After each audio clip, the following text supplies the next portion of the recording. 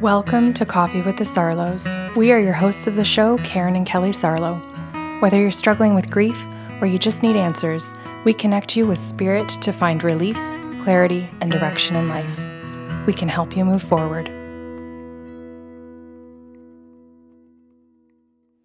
Good morning, Kelly. Hi. Now, I understand that you have a sore throat and some swollen glands this morning, and that it might be a little bit of a different show for people because you have a little bit more difficulty speaking. So maybe we can put that out there first. Just in case people notice that I'm doing most of the chit-chatting today. I'm not in a bad mood. No. I'm not withholding. That's right. You're just fatigued and sore. Okay, so this podcast is about a female client. So the very first thing I'll do is maybe what I'll do today is make up a name for her so you don't have to, and we'll call her Barb. At the very beginning of Barb's session, which is by Zoom so we can see each other, she asks me for an open session, but basically says at the very beginning, because my whole life is a mess, and you can see that she is distressed. She is crying. She has Kleenex with her.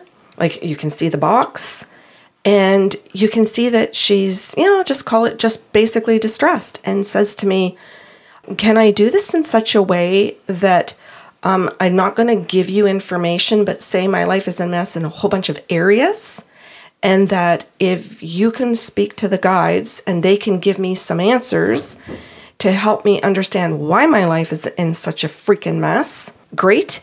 And then if I need to ask some questions, then I'll jump in and I'll ask something. She says, but I need a ton of help. So the guides begin by allowing me to see and feel and have inner knowings, and they bring me to her childhood. And they show, I'll say, chaos in the home. They show several brothers and sisters. And chaos meaning to Kelly, not just that it's a busy home because there are siblings. That doesn't mean it has to be, that's got its own chaos just because it's busyness, right? But there's chaos because there's lack of communication. There's punishment in the home that doesn't warrant. Fit the crime. Yeah, that's a better expression. Doesn't fit the crime. And there's abuse in the home. And abuse never is appropriate for any crime. So you can see that the parents are struggling with their own abilities to have actual healthy tools to parent. And as a result, all of the children are not doing well. But when I tell her that, she kind of sits there and goes, well, it was just a big family and it was just, there was chaos. But she tries to explain it away.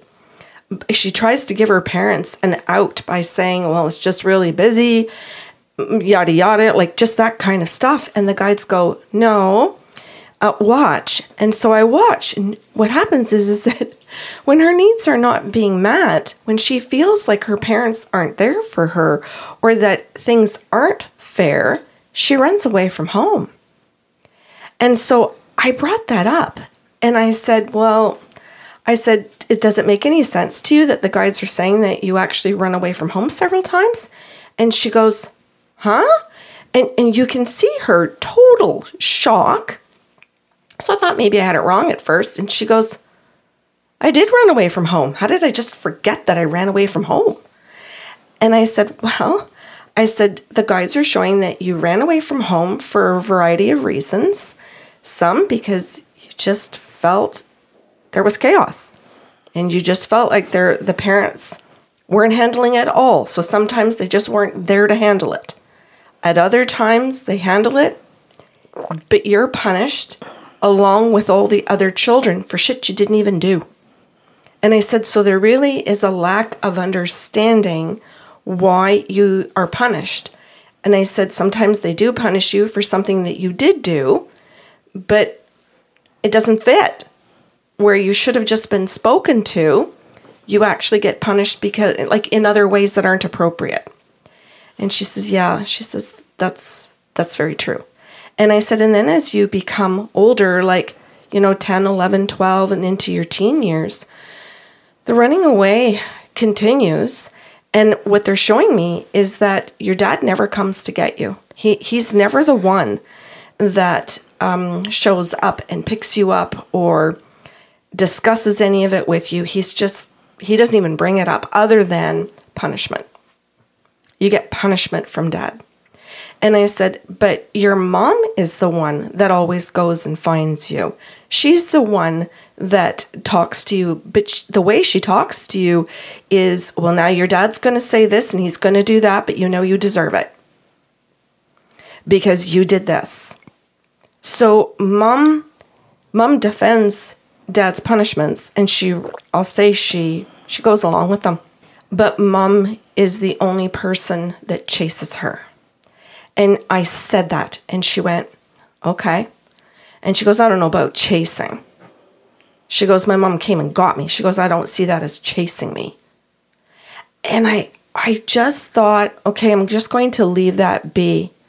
Because at times in her session, her emotions change and she becomes angry. Angry or humiliated? Well, Kelly, I'm going to say both, and you see it at different points for different issues through the entire session. And it's a challenging session for me. And I know that it's a challenging session for her because her emotions during the entire session really vacillate quickly. So she can go into laughing, she can go into complete denial, and everyone's going to hear that just as we talk about it. But her moods change very quickly. Well, she sounds like she's as dysregulated as the actual circumstances were in her home. And that's part of what comes up in the session that the guides say to her, but that doesn't come through till the end of the session. That they talk to her about the dysregulated feelings and why they showed Mom and Dad both with dysregulated feelings, siblings with them as well, because of just all of the chaos in the home, that they all have it. But because it's their norm and they all experience it, she just figures everybody does. So she brushes it off. So when people bring it up to her, like her friends, like that's shitty behavior, she dismisses what they say. And she will walk away from the friend and not talk to them for a while. And then the friend has to reach out to her, hence the chase, to go get her. And the friend group becomes aware of this over time, but it takes a lot of years for the friends to figure out and say, well, who's going to go get her this time? And eventually, the friend group picks one person who's going to go get her all the time. Sound familiar? And the spirit guides have to point this out to her, that one of the areas in life that she's calling a shit show is with all of her siblings. And one of the areas in life that she's calling a shit show is with all of her friends. But she thinks it's a shit show when her friends call her out on her behavior. Oh. She thinks it's a shit show when her siblings call her out on her behavior. And then consistently, we have Mom, who continues to this day to still go and rescue her. And we have one female friend in the group that continues to rescue her. So then I said to the guides, oh my goodness, you have got to tell me, does she work in a work environment that has at least one woman? And does she rescue her? And they said, of course. So we see a pattern, which I think is phenomenal, the way the guides totally presented this to me, to be able to pull out, imagine out of all of her life, Kelly, the spirit guides grabbing that particular pattern and bringing it forward to us to say, hey, here, so that she can sit down in one 1-hour session and have somebody point out that in every aspect of her life, she has a female that chases her, that tries to rescue her, that says, what's wrong? Who hurt you? How do we fix this? What do you need? Why are you saying imagine? We're doing it as you're telling the story. Right. Yeah, I guess I find, yes, and it's every day and it's every single session, so I shouldn't find it difficult to imagine. I think maybe I'm blown away all the time by the amazement, by the beauty, by the intelligence of the universe to help us, and also by the gifts that the spirit guides are able to do this for us, so that we are able to pull all of this information in with such accuracy to give it to her. Yeah, I think you need to give our listeners more credit.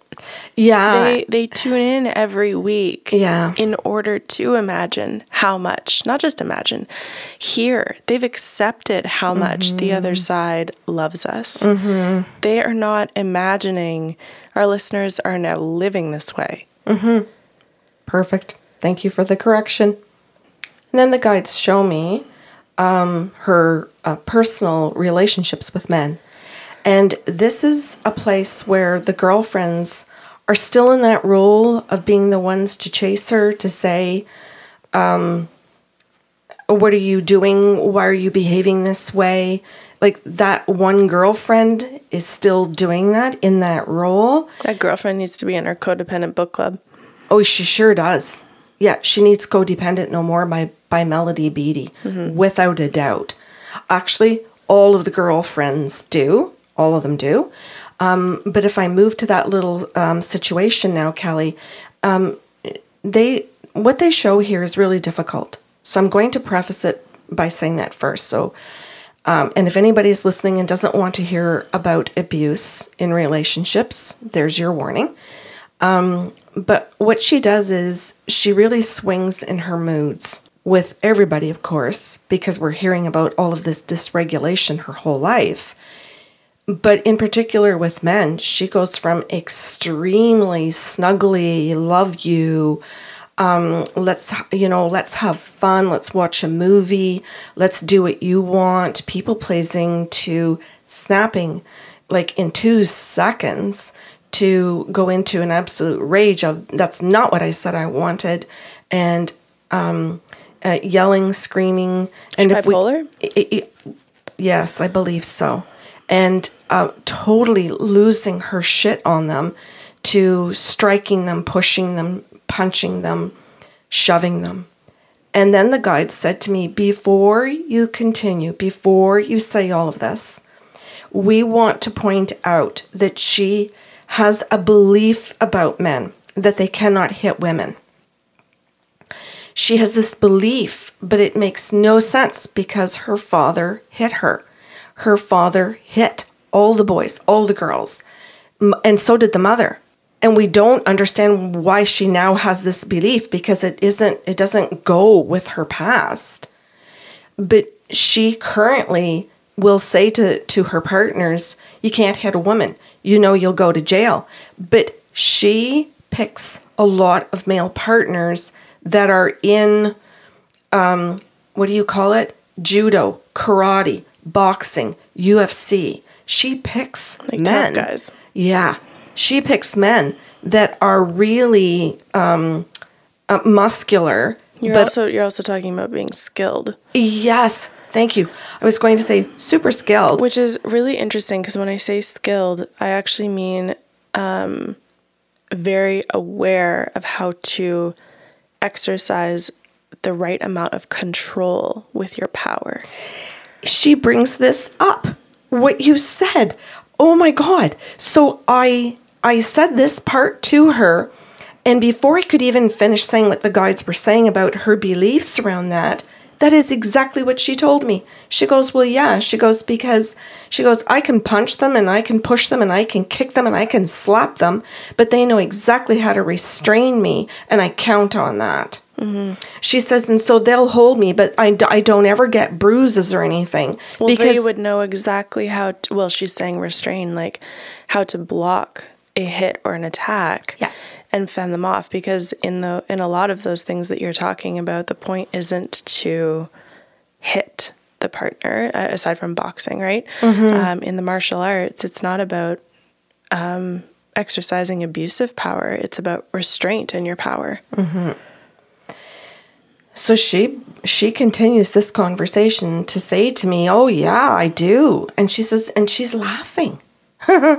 She's laughing. Huh? And I pick these guys, you know, she's like, there's this kind of laugh and I'm not laughing. And then she sees that I'm not laughing. And this is where you said earlier, and also humiliation. Well, I think anger is the expression of the experience of humiliation. I don't actually, you know, we talk about the emotional wheel and how fast our emotions shift, right? Mm-hmm. And if anyone is disconnecting from this example, you walk into a room and your friends all jump out and say, surprise. Like you're shocked and then you go to a lot of different feelings very, very quickly within a couple seconds, right? Mm-hmm. We can all understand how we go from surprised or shocked to excited or elated or anxious or whatever it is that we feel in social situations. This is an example of where when we register that someone else has clocked that our situation is not okay, where we feel humiliation and then immediately go into, I have to express another emotion so I don't look vulnerable. So the guides discuss all of this with her, and she is quite willing to say, to acknowledge that she hits, that she punches, and that it actually is full out abuse. And then she says, why for do I do that, Karen? And that's her expression quite often, is why for do I do that? And this comes back to childhood again, where this expression starts in childhood. And it was really neat because she said it and the guides went, that's her expression. She learned that as a kid. And I said, where did she learn that? And she said, oh, well, she started that around 3 or 4 years old. Why for did I do that? And when she's super stressed, she says it again. So this is your cue. She's done with you. You have to watch everything you say at this point, because she can go into an act or like all out verbal attack on you now. I totally so appreciated that moment. Mm-hmm. And so I said, am I supposed to bring up and discuss this expression with her?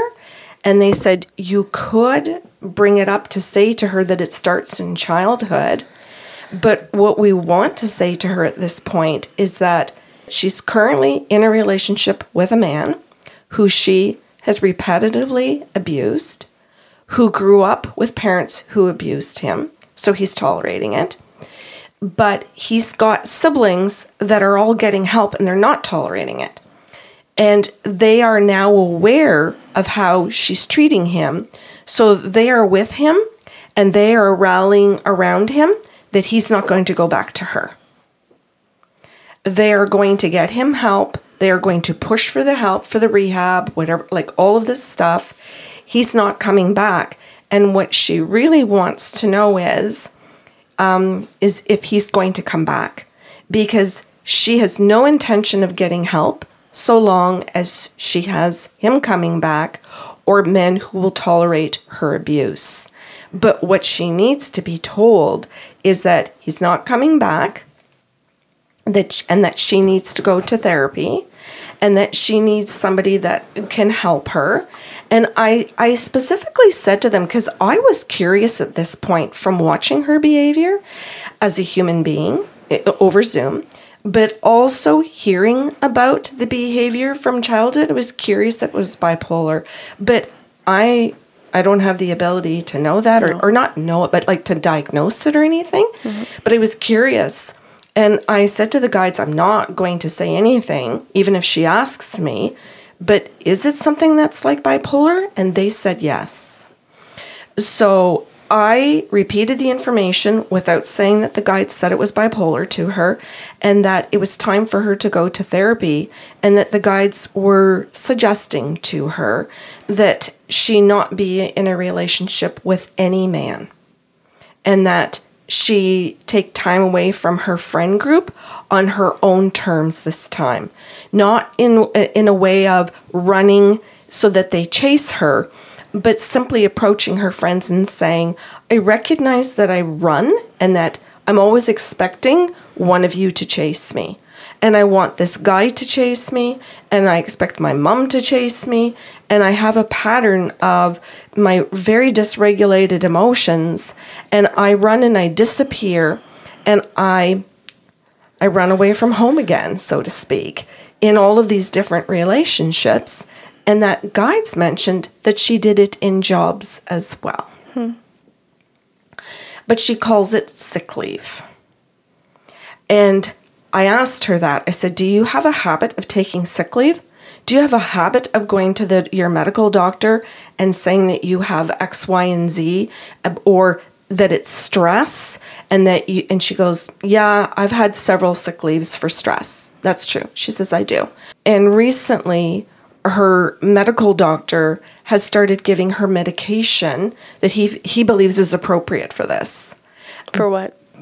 Well, she's lying. She's saying that people are doing certain things to her. So he's giving her like an antidepressant, thinking that it's because she's being stressed out by everybody else's behavior. It's still not appropriate medication. Just thank you. But that she's being told now that first of all, she's lying to her doctor, and she's withholding information. So he's not able to do his job properly. And she just kind of sat there, and some of the looks she gives Kelly are really, I'm going to say we should put our security cameras back up? Yeah, I'm going to say creepy looks. But and I hope that's the right word, it's just, things just aren't jiving, right? There's such disconnect. And then the guide suggests to her that she actually get in to see a psychologist or a psychiatrist who can actually help diagnose her and help regulate her with the proper medication. And she didn't like that. She didn't want to hear about that at all, and she cried. And then I'm going to say, thankfully, to some degree, she chooses crying over explosiveness. And the guides say to me, she's, a hair away from the explosion, but we've got out what we've needed to say to her to be able to approach her friends to say, I'm not running away this time, I'm going to help. And they believe that the man is not going to return, so she doesn't need to contact him at all. And in fact, they tell her not to. They say to go to work, to approach her female boss, to say, I'm going to see a psychiatrist. I'm having issues. I haven't been honest with you, but I am now getting the proper help. They tell her to see her medical doctor to say the same. I've been lying to you. I haven't given you all of the proper information, but I'm going to get the right help. And I'm sorry because she's put that physician in an unhealthy situation. And then she's told to take a break from her own biological family while she's in therapy so that her therapist can actually help her understand where all of this is coming from and that she'll need a break from all of these people in her family so that she doesn't trigger any of them into trying to come to rescue her. Okay, so in less words, Karen is saying she needs to be in a recovery program. Yeah. And now there's one more little thing that comes at the very end of this. She says something to me like, so have you pieced it all together yet, Karen? Do you recognize me? Do you know me? And I'm like, what? I was so lost when she said that, Kelly. That just really threw me for a flip. I had no idea. And I turned to the guides and I said, she's on Zoom? Yeah. And I said, she's saying this is her very first session. So what does she mean? Do I recognize her? I said, I don't know her from my personal life. I said, I don't know what's going on. And then I see another woman there, but I don't recognize her either. Wait, see how? In your mind. Clairvoyant. Yeah. And I don't recognize her either, though. But the guys are explaining to me that the person that I'm now seeing is her sister. And this is a client that I've had in the past. Obviously, if she's a client, I shouldn't have said in the past. Who called, and what came up in her session was she wanted the contract between her and the sister. And that she was told to stop rescuing her sister. That she was chasing her sister like her mother. That she got trained that every time her sister took off and just disappeared, that she would go find her sister and say, what's wrong? And can we be besties again? And so what I ended up finding out from Barb is that she says to me, well, Karen, she says, my sister came to see you and she tells me her name. Now, that's not going to make any sense to anybody because of the way all of these shows have been laid out. But she tells me her sister's name. And I'm like, okay, but I don't even remember that session. And she goes, oh, well, my sister is, I guess, what you'd call one of the people that chases me and comes and gets me because I give her the cold shoulder and I just stop talking to her. All I'm hearing is that she's been given consistent information. Yes. And Barb sounds like she's got, you know, when someone like has more information than you and feels like they're more powerful. Yep. It's like, okay, like that makes no difference to me. I've just given you both consistent pieces of information. Yeah. Now you know that this plan that the guides laid out for you is something that you need to do. Yeah. If you're going to get help, if you're going to get healthy. Yeah. And that is where this session comes to an end. Where she tells me this, which honestly, Kelly, like I said, I was just so stunned. Yeah, that's a good way to word that, Kelly, because that is exactly how I felt at the end of the session. Well, we're indifferent to it, right? It's like, okay, great. Is that what you're fixating on? Is that what your takeaway was from all of these beautiful life-saving messages? And that's exactly where she was. She was elated. She was like, look, like her mood again completely did another shift. Well, and again, the fixation is on the wrong thing. Yeah. And the emotion is dysregulated and not congruent with the situation. Yeah. So really, that's how the session wrapped up because we actually ran out of time. And then at the end of the session, she's just like, so I'm that sister. What's it like to meet me now? Oh, so there's like, okay, I won't diagnose. Yeah. Interesting. Yeah. Yeah. It is interesting. And I'm hoping that by just telling this as a podcast today, that people listening to it might go, oh my God, I see pieces of this person. And that's not to say that listening to these shows means that you sit there and you diagnose your own. No. We're trying to point out some things, patterns, behaviors, right? Where we can say like this woman clearly has some executive functioning missing, right? The judgment center of the brain to be able to know what's appropriate for different situations. I'm pointing to my frontal lobe.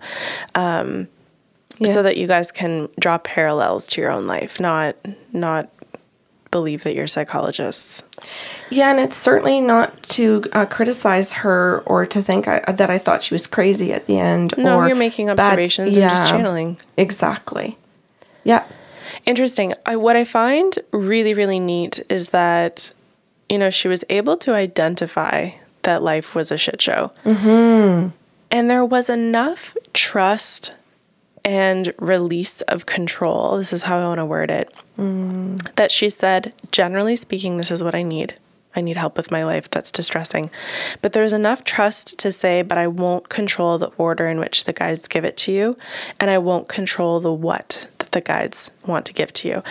Like she really did start out the session with an openness to hear what the guides had to say and how they wanted to care for her.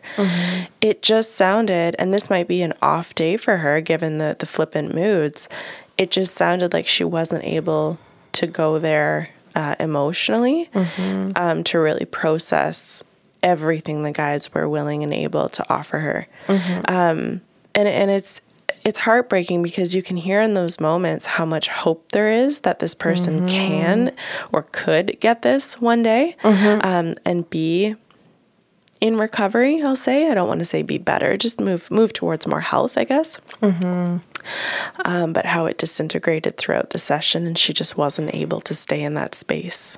Yeah. Yeah. Thank you. Yeah. And I mean, regardless, and this is another fascinating piece actually that I wanted to point out before I go take my nap, is that like, even in her disintegration, the guides were still able to lay out a plan for her. And if she bothered to record, which I would imagine she probably did not. She did. Oh, good. That on a better day, she might be able to play this back and hear the plan and just pick one thing that feels doable. And I think that's a benefit to most people who choose to record, that you might sit in a half hour, an hour, a 90-minute session and be like, that was a lot. But the recording allows you to hear it back and go, I can start with this. This feels doable. And there you are, the second that you decide to take an action or make an action, there you are walking alongside your guides with them in efforts to help yourself while they say, and we're here for you. So as much as it was tough, and kudos to you for getting through it in one piece, there was a lot that came out of that could potentially help her if she can get into a more regulated headspace. Yeah, I think her key piece there is going to be, can she get herself into therapy with somebody who can really dig deeply with her and provide her with the medication and the skills, if it's brain mapping or whatever it's called, to actually help her with all those parts of the brain that didn't get developed properly because of the childhood. Yeah. Well done offering her day one. Thank you. Thanks for listening to Coffee with the Sarlos. If you enjoyed the show today, help spread the love with a like, share, or review of the podcast. See you next Saturday with a brand new episode.